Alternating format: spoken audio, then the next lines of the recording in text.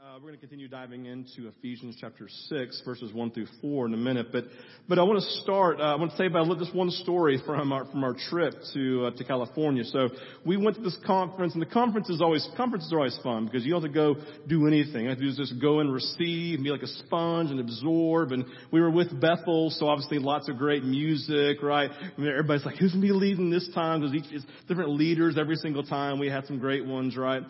But in the context of that, the conference was great. We learned a lot. God spoke, did some great things. We also got to do some really cool things like going out and doing street evangelism, which is always comfortable. Even more comfortable going and doing door-to-door evangelism. That's even better, right? And so we got to do that. And it was really, really cool. You can ask one of them on our team, like, they literally had created this Google map. This is really cool. And basically, YWAM wants to pass out a Bible of a conversation, or at least pass out a Bible, hopefully have a conversation with every single one of their neighbors in the surrounding radius. They literally have a Google app that has the neighborhood sectioned out in different colors, in different blocks. And so literally you can go and you can mark on your phone where you've dropped the Bible off. So it was Lisa and I. Where's Lisa? Lisa, stand up just real quick. I want you to see Lisa because she's part of the story. Yay, there's Lisa, right? So Lisa and I were like teamed up, and we went with Gary and with Sheila Anderson. Gary, I want you to stand up and wave too, because you're so good looking. All right, there you go, right there. Now, so they were our group, and so Lisa and I, we went this direction, and Gary and Sheila went this direction. And so we went, connected with some people. We got to this one house, and we knocked on the door, and this really kind of gruff, guttural voice with a few cuss words thrown in there, maybe a lot, was like, what do y'all do? Who are you? Why are you at my door? What do you want? And I go, hey man, Lisa's like, this is awesome. And she let me talk. And I said, hey, we're here.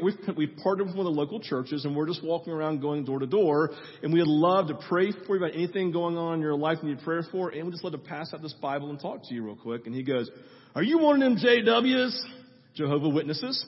And I said, no, dude, we believe in the Trinity. We're good, right? We're not the JWs. He's like, well, I don't like them JWs. And he opens the door. And so when he opens the door, I mean, Lisa can attest, he's not one of the most inviting figures in the world, right? He looked kind of rough. He looked like long beard and like this gruff and hair unkempt. And it was just like, oh, okay, this is going to be awesome. And so he starts just kind of going off, right? A little bit attacking in the moment, right?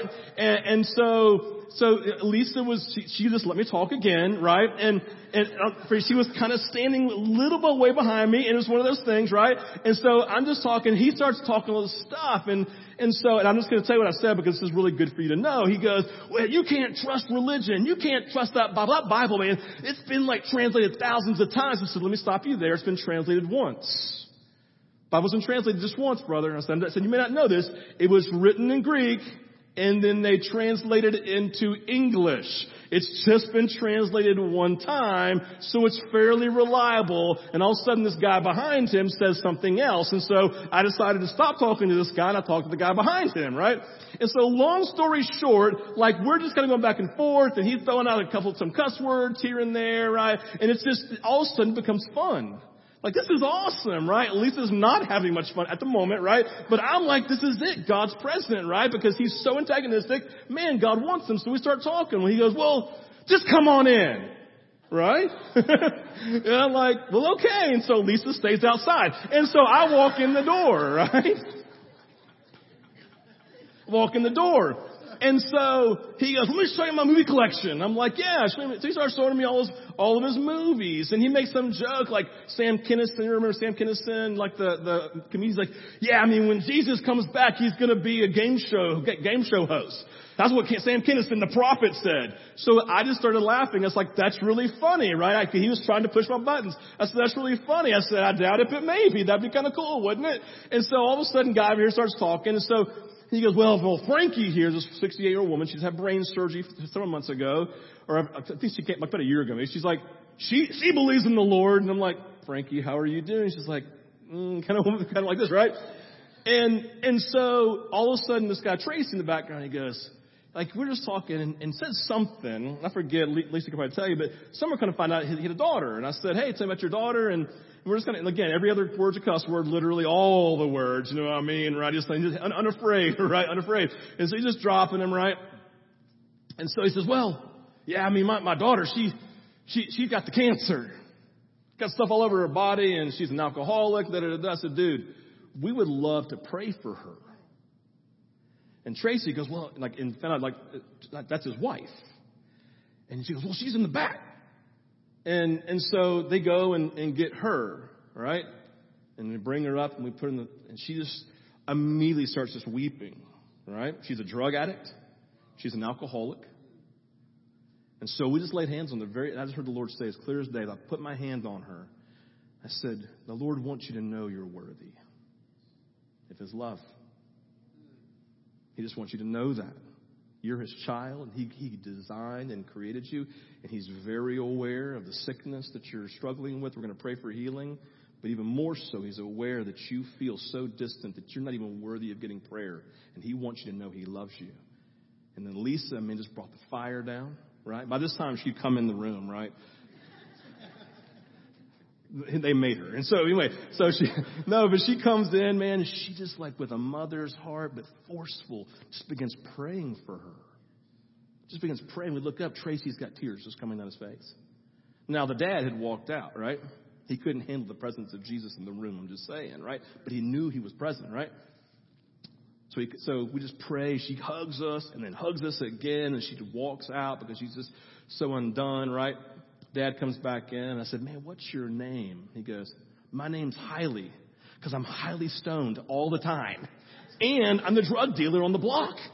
I'm like, bro, that's awesome, He goes, I said, man, are you good at what you do right now? But anyway, just got this conversation. And so he goes, well, my real name's Dan. I said, well, that's awesome, man. I said, he goes, I don't ever invite anybody in to my house. And Tracy goes, yeah, man, nobody. And Frankie goes, like this, right? We got time to pray for Frankie, too. Lisa sat down and talked to Michelle a little bit and then talked to Tracy, just talking about his life, just loving on them. And I looked at Hiley, and I said, bro, here's the deal, man. I said, I want you to listen to me. I said, when you cry out to Jesus, he will absolutely meet you. And I said, and I want to thank you for offering me alcohol and marijuana. I appreciate that, which he did. But I want you to know this. When Jesus comes and brings his Holy Spirit, what he brings with him and gives to you will far exceed anything you've ever experienced with alcohol and drugs. I said, so you cry out to him. He goes, well, give me your name and your phone number so I can call you, right? And I said, absolutely. I did not give him Lisa's number, but I gave him mine. And I took a picture. So later we went and met with Jacob, and I took a picture on Google Maps of Hiley's house. I said, here's your prayer point, and I want you to go visit him. And so Jacob's going to go back and connect with him. And I can't wait for the phone calls praying from this.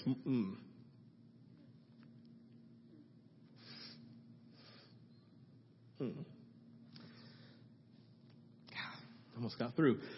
Just praying for salvation, for their salvation in the house, y'all. This morning, I was praying to Jesus, man. Randall's like, I got to pray at the altar. I'm like, I got to pray for Hiley in the house. Like, Jesus, you want to save him. He said, I'm going to call you. He said, I don't expect my daughter to make it through her surgery. Michelle, we prayed for. He said, I'm going to call you in a couple of weeks when it's all gone through. I'm like, would you please call me? I said, I may not answer immediately. I will call you back in 24 hours. So I just invite you to pray with me for Hiley, all right? Just pray for the salvation of that home.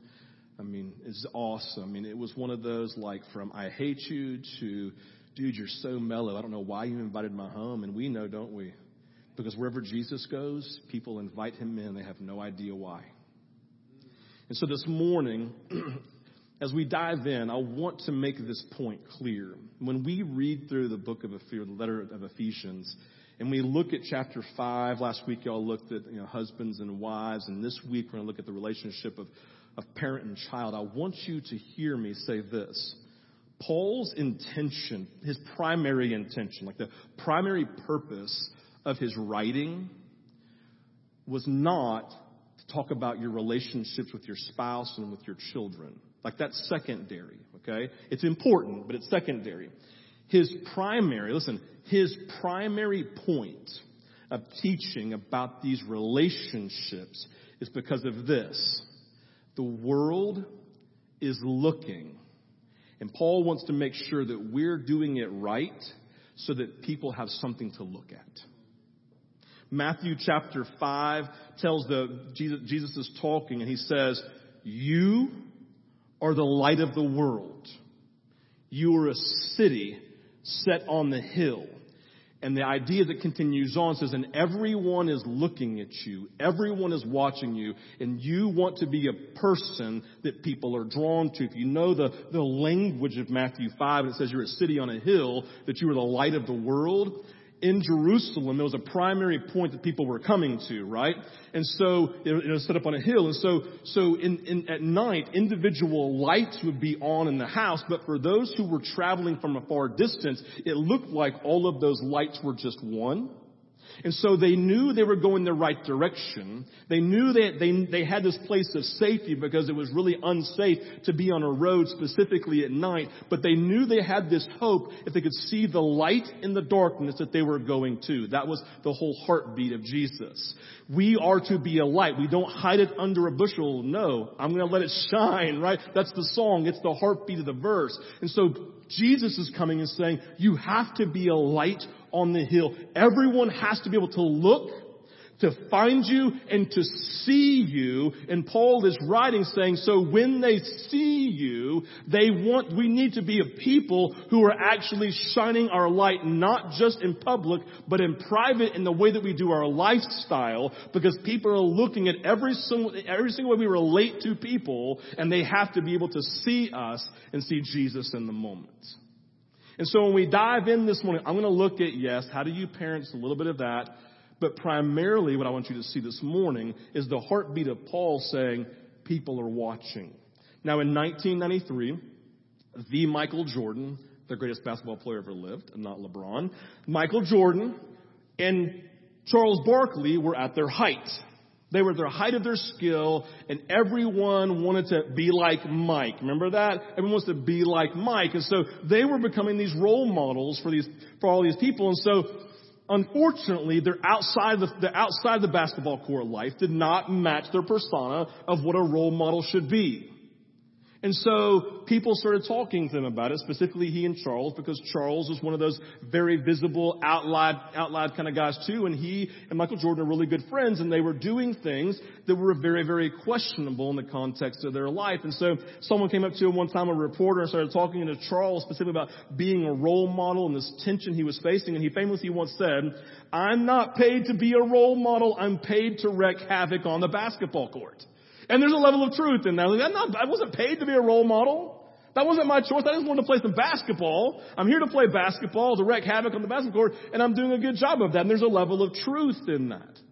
But the unfortunate reality a lot of times is that role models don't get a choice in that, do they?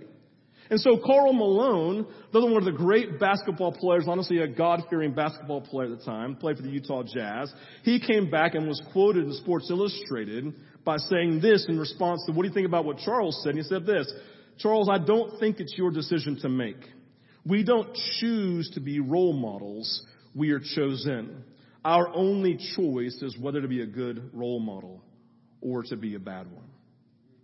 As we look at Paul's instructions here in Ephesians 6, I'm going to be making the argument that Paul is telling his readers to be very aware of the life that they are living in these primary relationships. Last week it was your marriage. This week is going to be parent with child, and next week it'd be slave and master. And we're going to talk about that, what that means in the context of our culture. But it's specifically talking about these relationships, right? That these primary relationships that you see in the home. And Paul's making a point, it's like you have to be living such a life that when people see you, it truly is a light to them because they're traveling on a long road and they need to be able to see light. They need to be able to see Jesus. They need to be able to see godliness when they're looking inside of your relationships that you're in. And so with that, the idea for us is that relationships have kingdom implications, don't they? Our relationships have kingdom implications. People are watching, whether we like it or not. We don't get a choice in it, do we? Jesus says, hey, you are the light of the world, whether you like it or not. You are the light of the world. You are a city that I'm going to place on a hill, and when people see you, They need to see godliness. So let's begin here. Let's read Ephesians chapter 6, 1 through 4. We'll build off it this morning. It says, children. It's speaking to our youth. So if you were a child still living at home with your parents, raise your hand so I can see where you are. High. I need to see them high. But then put them up high. Okay, thank you very much. You win. She stood up. Now, so you represent children here. All right?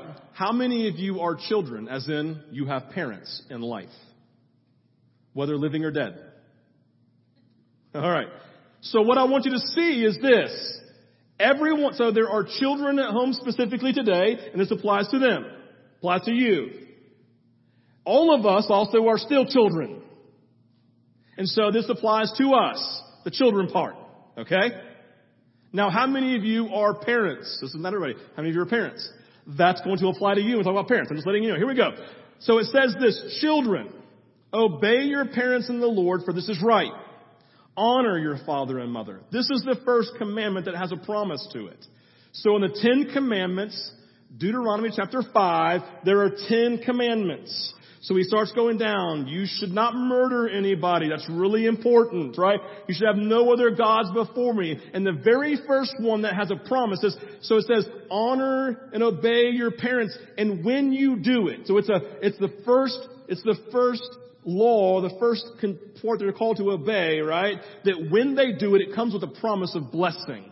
It's the very first commandment, okay? So he says, children, obey your parents in the Lord. This is right. Honor your father and mother. This is the first commandment, the promise. That it may go well with you. Here's the blessing, the promise. That it may go well with you and that you may live long in the land. Fathers, do not provoke your children to anger, but bring them up in the discipline and instruction of the Lord. So let's begin here this morning. Christianity in the culture of Paul's day, it was seen as a subversive movement in the culture. It was subversive. People didn't naturally trust it because honestly, its teachings, its beliefs were so outlandish and so radical. Think about it. No one believed in a resurrection from the dead. That was ludicrous. When Paul was preaching in Athens, they laughed themselves out of the Areopagus, of the teaching area, because they thought it was just so crazy that people would believe in a resurrection from the dead. So because of this, the church in a very real sense lived under a microscope from those who were in the culture and who lived around them. One of the great tensions, I want you to hear this, and why Paul, because you have to ask yourself, why would Paul even bring this up? There wasn't an issue going on necessarily, right? There wasn't issues with families. He's writing this letter to every single church in the region. So he's not talking to a specific situation. So why would he bring it up? And I would simply say this. One of the great tensions that impacted the message of Jesus was the shift in how the church viewed established household relationships. Basically, because of the way that the church was handling and viewed the marriage relationship, the parent-child relationship, and how they viewed slaves in the context of their culture, it was so subversive and so difficult, it was actually creating a tension for the gospel being proclaimed and being received in the culture. It caused a divide within the culture that Paul here in Ephesians 5 and 6 felt the need to address. He's speaking about these relationships in a way, he's speaking about them in one way, one that honors the good news of Jesus. What's that? He changes all relationships and brings equality to all people. That's the good news. Yet he does it in a way that honors the healthy parts of the cultural expectations so they don't become irrelative to the culture they lived among. He wanted to create a connection point for them. Paul is writing because he cares about the primary relationships and the way the church is handling them and their view of them and their expression of them, while at the same time caring for those who lived outside the four walls and making sure they weren't living highly, highly irrelevant to them. So what happens here? Let's begin with the backstory. Why is this so difficult? The backstory is this. Like women and like slaves, children in the culture of Paul's day, they had no rights. They had no inherent value in and of themselves, especially girls. In the household laws of the day, Fathers specifically had all the authority in the home. They could punish as harshly as they wished. They could put their children to work and even had the legal right to put their children to death if they wanted to. Children had no legal rights. Women had no legal rights. Slaves had no legal rights. Therefore, in Paul's teaching, in the moment, he works to make a connection to the cultural norm of the day while addressing the cultural norm that he is confronting. So he is naming a connection that they have with culture, and he's confronting things that are opposed to the gospel. So let's dive into the instruction. The first step of Paul is to name the commonality found in verses 1 and 2. The commonality says, children, obey parents in the Lord, for this is right. Honor your father and mother. We all understand commonality. When you're speaking with someone about the gospel of Jesus, or you're meeting someone for the very first time, what do you try to do? You try to reach a place of commonality. Hey, do we know anybody in common? Hey, who do you root for a football team? SEC, right? Whatever it may be. You're trying to find a place of commonality. Let me tell you what happened with Lisa and I when we met Hiley. We met Hiley Stone. We walked in the door, right? He finally invited us in. First connection was we both had a level of distaste for the JWs. His was more harsh than mine. I'm just saying, right? We had a level of distaste, a lack of confidence in their theology, right? That was number one. Number two, he loved movies. He said, all right, you can come on in. Look at my movie collection, right? And so that's awesome, man. Like, he starts going through his favorite movies, tells about Sam Kinison. I'm like, yeah, I remember him, ha, ha, ha, right? Blah, blah, blah. He's like talking about the movies. And then I look over. He had a Washington Redskins helmet sitting there on the wall. I said, yo, dude, are you a Redskins fan? He goes, yeah. I said, what do you think about Dan Snyder? I can't stand him personally. He's like, who's the owner of the Washington Redskins? All right? Oh my gosh. And then he starts talking about football. I talk football. So we talked football for about, I don't know, it seemed like it was just a beautiful moment, right? It's like we're heaven on earth talking about football, right? No, we're talking about head football. And then we had this whole connection point. And all of a sudden, like everything, like it just begins to dissolve the tension in the room, right? We engaged a commonality that allowed for relationship to happen. I didn't sit there and say, turn or burn, baby. I didn't do that. Turn to Jesus, you burn in hell. I didn't do that. I just reached a place of commonality. Paul starts out in the moment and says, all right, let's talk about where we agree with culture. We all agree that children should obey parents in the Lord, for this is right. We, parents, children, you are called to honor your father and mother. The idea of obedience of subordinate children, simply those who are under their parents, it was a cultural expectation of the day. Paul affirms it's also a biblical expectation of children in the Christian church. Everyone agreed. We are on the same page. We're on the same page, both inside and outside the church, that children should honor and obey their parents. And I'll just say this, honoring parents, you could spend a long time talking about this. They don't spend much time talking about it here. But we all understand. I think we all inherently, even intuitively, understand what it means to honor our parents. Right? One of the definitions I looked up, and it's on the screen, I apologize, it says honor speaks to the form that love assumes towards those who are placed above us by God. Honor, it's the form that love takes towards those who are placed above us by God.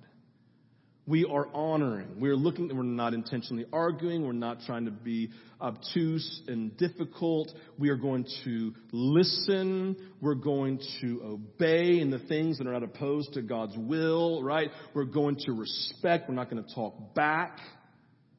Like they're coming in the moment saying, we must honor.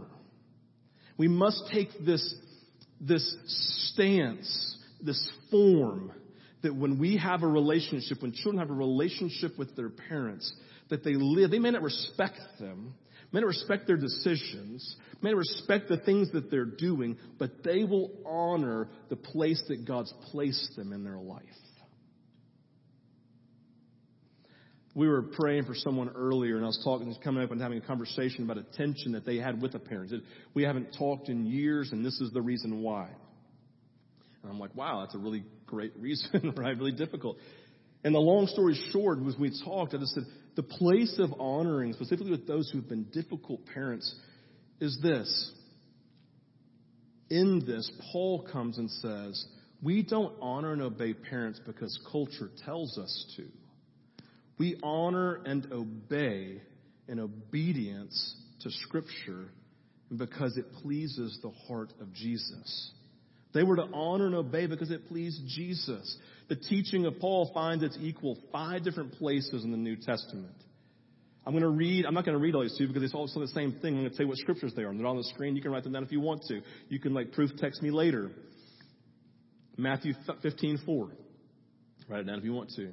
Matthew 19:19. These are all red letter edition, right? Jesus is speaking. Mark 7:10. Mark 10:19. Luke chapter 18, verse 20. Jesus says, children, honor and obey your parents as unto the Lord. And so if you're a child this morning and you raised your hand earlier, I want you to know the expectation of Jesus that's in agreement with culture is that you live your life in honor and obedience towards your parents. And so in this story, this guy's like, it's really hard because honor is really difficult sometimes for those who are not living life in an honorable way. It's hard. And this guy, one of our friends told us one time, he said, I got to this place where I recognized that honor was less about my parent and more about my status of my own heart before the Lord and obedience to Him. So he said, I sat before the Lord and said, okay, I've been convicted about honoring my parent who I've hated for 25 years of my life. God, I recognize this is a me issue, not a dad issue. So we prayed and said, God, would you help me to find a place to honor my father? He said, for several days. And he said, finally I reached a point where I said, the only thing in my dad's life that I could actually honor was that he worked and provided for my family. So I thanked the Lord for that, thanked and honored this thank for the Lord. Then I called my dad and said, hey, all of this stuff I want to say, I want to honor you and thank you for the way that you provided for our family. That was it. It was one thing, only one. But what did it do in the heart of this person? Well, it put them in agreement with Jesus about honoring a person who had been very dishonorable. And so the context of our life is, Paul is saying, we have this commonality. We're all supposed to live a life here of honor and obedience. But why do we do it here? It's very simple. Because no one outside the 4 walls is willing to humble themselves and do that. And when we do it, what happens? All of a sudden, we become a light in the darkness for those who have no hope in the context of the relationships. And people like Hiley are like, man, I don't know what it is about you. You're just so mellow. No, it's Jesus. It's called the spirit. I said this. Now I see the spirit of peace inside of me. That's cool, man. You can call it mellow, right? Man, I mean, you see it. We live this life. Paul's coming and saying, listen, there's a commonality, and Paul's making it clear that the command to honor and obey parents it's of eternal importance. It's eternal importance. It was at the beginning, Deuteronomy chapter 5. It was in Jesus' red letter words, and in honor of obedience of parents was given here again by Paul to say it's eternal in nature. We are called to be a light on a hill on the way that we humble ourselves and submit ourselves in this relationship of honor and obedience, even to those maybe who are dishonorable. And I know it's hard. I'm not pretending like it isn't. But we honor and we obey. Paul's saying, listen, guys, it's really important. They're watching. And it's not an unhealthy way. It's just a reality. You're a city on a hill. So how you're doing your relationship with your children, how you are childing, as I say, being a child to your parents, right? I mean, that word up, it's cool, right? How you're childing. Man, it's really important. People are watching. But then Paul comes and affirms something. He says, hey, there's a promise that they don't know about, that we do know about. Let's talk about it real quick. I want to say it's still in place. The commandment from Deuteronomy chapter 5, now seen here in Ephesians chapter 6, verse 2 and 3, says, honor your father and mother. Hey, this is the first commandment that has a promise attached to it, that it may go well. So when we honor your father and mother, it will go well with you, and you will live long in the land. It's always, always powerful in the New Testament when a writer affirms what's been true for thousands of years. Paul is simply affirming about this honor and obedience, defining a child's relationship with their parents. And what he says is when you do, it produces a blessing. As we live honoring parents, obeying parents, when we live in this context, right, then it produces a blessing. It goes well with you and you live along the land. But here's the thing, hear this. Contextually speaking, in context of what Paul's saying, he's not saying it brings a personal blessing for you. He's not saying that. What he's saying is it brings a communal blessing. It brings a blessing to the community, into the land that you are living in. That's what he's getting at. In essence, when children honor and obey parents, it produces peace in the community, in the family. It produces prosperity, and it produces a blessing in the community as a whole. Have you ever been a place or seen a community where children, they push on their parents, they argue all the time with their parents, they dishonor their parents, and they do it in a very, very unhealthy way? What do you say it creates when you see it? An unhealthy culture. You know what I'm talking about. You've seen it in people groups and families and you've seen it. When you see dishonor and disobedience defining a relationship, what happens? You see tension and you see a lack of health. And Paul's just simply naming it, saying, listen, we know this to be true. We've been naming it since the days of Moses. When in our community, children by nature obey and honor parents, it just produces blessing. Why is that important? Because they're outside our community and they believe this, but there's tension happening. And we say, listen, the body of Christ, we want to embrace this because we know when children honor and obey, when we as children honor and obey our parents as unto the Lord, it produces a blessing, and we then have this blessing of this promise, and we say, they look in and Hailey goes, man, there's just something different about how you're doing this. You're just different, right? He's drawn to the light, and Paul's saying, we know that when they are outside and they look in and they're like, why is this happening? Peace and prosperity among the people. They're like, we want a part of this. We want a part of this. This is evangelistic in nature. How we parent as a city on a hill, as a role model for the life. They look in and say, Paul's saying, listen, do it and live it, because when we do, people are drawn to it. This is his heartbeat here. This is the heartbeat. All right. So in this, Paul again is agreeing with the culture in which they live, the age-old teaching of honor and obedience. It is the best thing. And as a Christian people, as we continue to live up to this standard, just creating healthy relationships are formed, then we become a light and people are drawn to us. But here's the third part. This is where Paul kind of begins. So those are coming out. So first was commonality. Then he talks about the reality of what it produces, not only in the church, but how we become living water, right? We become a wave in a sense. We become a living water to those who are outside of our community who are looking for ways to parent in a healthy way.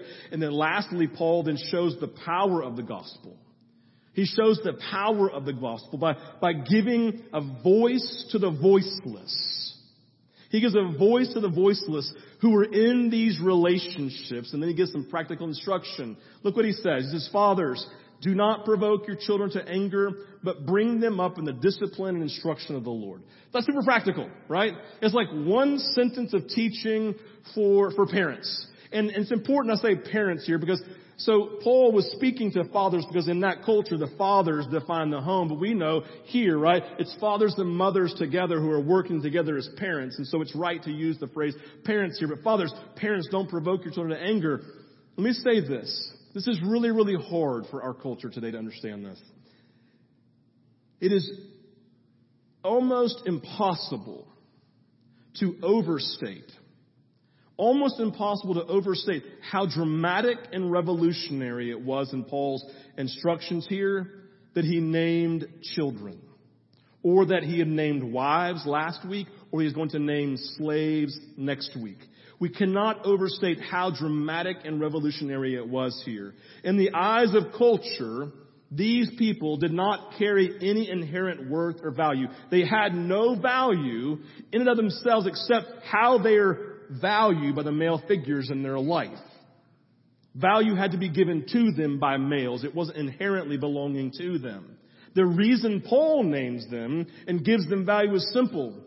Because Jesus named them on the cross. He died for them. It gave them value. The cross of Jesus gave value to every human being who was living, because every single human being had the gospel, the good news available to them, right? So he gave them rights. He gave them value, human beings who were valued by Jesus. Valued by him. And so in this moment here, Paul uses this word children. I want you to hear this. He uses the word children and not male. Not boys. Why is that important? Because children have no value, but let alone girls. Girls were never valued in the culture. And here, he just names children in general, taking boy and girl, putting them together as one and saying, all right, parents, I'm going to speak to you. They have value. You need to recognize that. And how you treat them, needs to be with great value. He's giving them value. He's giving them worth in the moment. Paul is highlighting the cultural difference. He's doing it unashamedly because he recognizes how important equality was to the heart of Jesus and the message of the gospel. Yes, the church here is different than culture, but here in this point, he's saying this is the nature of the gospel, and everyone outside of our four walls needs to see and to hear this because everyone has value. The question we have to ask ourselves is, how are we doing at valuing? Listen, hear this. This is talking about parent-child, but it's really important to recognize that Paul is naming a value of every human being. He's definitely naming the child parent here, right? But in Jesus and Paul's words, he would never say those people. He would never say those people to describe anyone in the world. Have you ever used that phrase? Well, those people.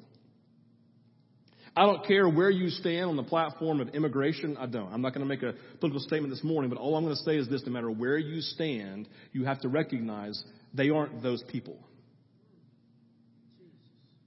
They are children of God who have equal status with you in the eyes of God, of value as it relates to the gospel of Jesus Christ. No one is those people. No one is our enemy. We're not opposed to anyone. It's never them and us. It's only God's people.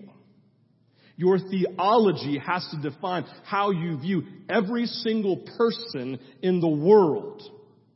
When I walked into Hiley's house, I didn't put him down here and me up here. He was not my subordinate. He was equally loved by Jesus. Jesus equally died for him. Jesus equally gave his life for him. And as I stood there, he was someone who in the moment was so highly loved by God, he put Lisa Stevens in his house. I just happened to be there with her. Loved. And so when we come in this moment, it's not just child, it's how we view everybody. And Paul's coming saying, man, these relationships are highly important, but it really involves how we view everybody. How we view everyone. Paul is highlighting the church here is different than the culture, but culture needs to listen. So now, in regards to the teaching of Paul, he just only took a few verses here. It's pretty straightforward teaching here, so I'd encourage you to go read it yourself. There are lots of books, and I'm just going to dive into this very, very simply. Parents, in these verses, number one, they are to model for the world how Jesus has changed the dynamic of this relationship. They are to model by, parents are to refrain from a level of harshness and a level of anger in parenting that overwhelms their children. We can't live in reaction. We have to live in response. When our children act, we don't respond with harshness. We don't respond in anger. Paul's specifically naming this as an issue here.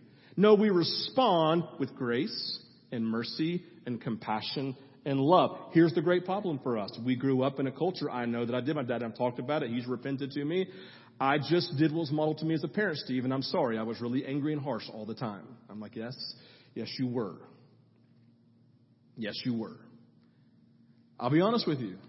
My go-to as parenting is to be loud, is to be harsh, because that was modeled for me. And so I read this and I go, okay, guys, would you come join me on the anger harshness boat? I'm leading the charge, right? That's a tension for me. And Paul's coming in the moment and naming this, God, as parents, we have a responsibility. Why? Because people are looking at us. And it's not the only reason, but because we want to model what Jesus modeled for us. Thankfully, Jesus did not model for us in his relationship to us a harshness and an anger. No, he was filled with compassion and mercy.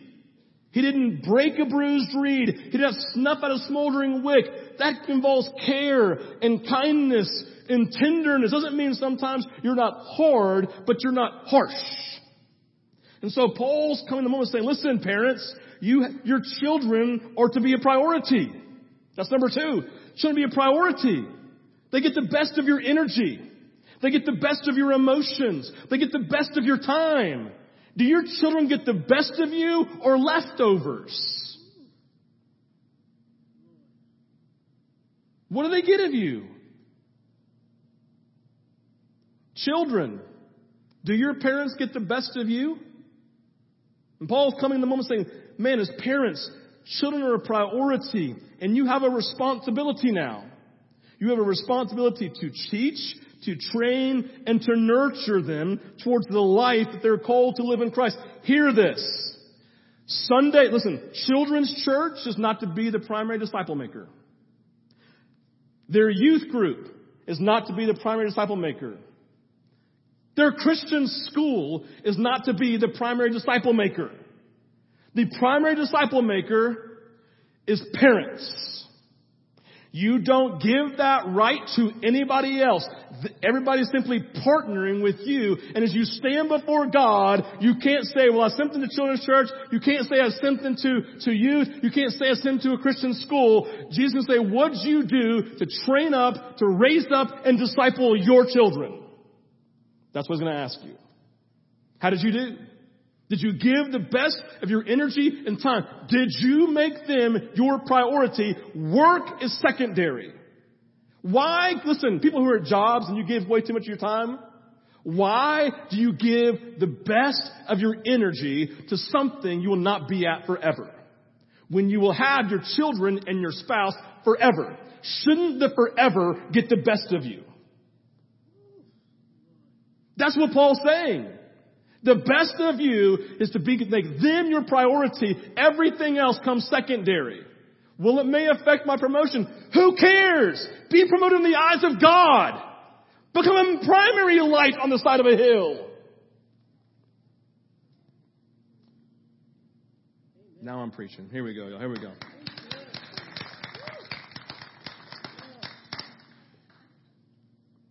The idea is clear. Parents, hear this. You have power. You have power in your parent-child relationship. By God, meaning that you have ultimate responsibility in how you're wielding it. And it's either going to build up or to tear down. Those are your options. And Paul is calling parents to serve their children by building them up. By building them up. And so I want you to hear me say this morning, in that even, there's no condemnation for those in Christ. See, I'm getting passionate because I just feel this is like something really strong. But there's no condemnation. Like I literally am looking at that going, God, I'm so convicted by this. And please remember this. Condemnation sends you into a hole of worthlessness. Conviction leads you to hope. But they both begin in the same place. I'm guilty. Both begin with guilt. I am guilty of this. But conviction says, but in Christ there is hope. I can do all things through Christ who gives me strength. I never forget. I can be a great parent. Why? Because Ephesians 1-3 happened. God's Spirit is in me to do immeasurably more than I could ever dream or imagine as a parent. The Spirit of God's given to empower me to do immeasurably more than I could ever dream or imagine as a parent, as a spouse. So I want you to hear this part here. Why is this so important? Why is this so important? Hear this.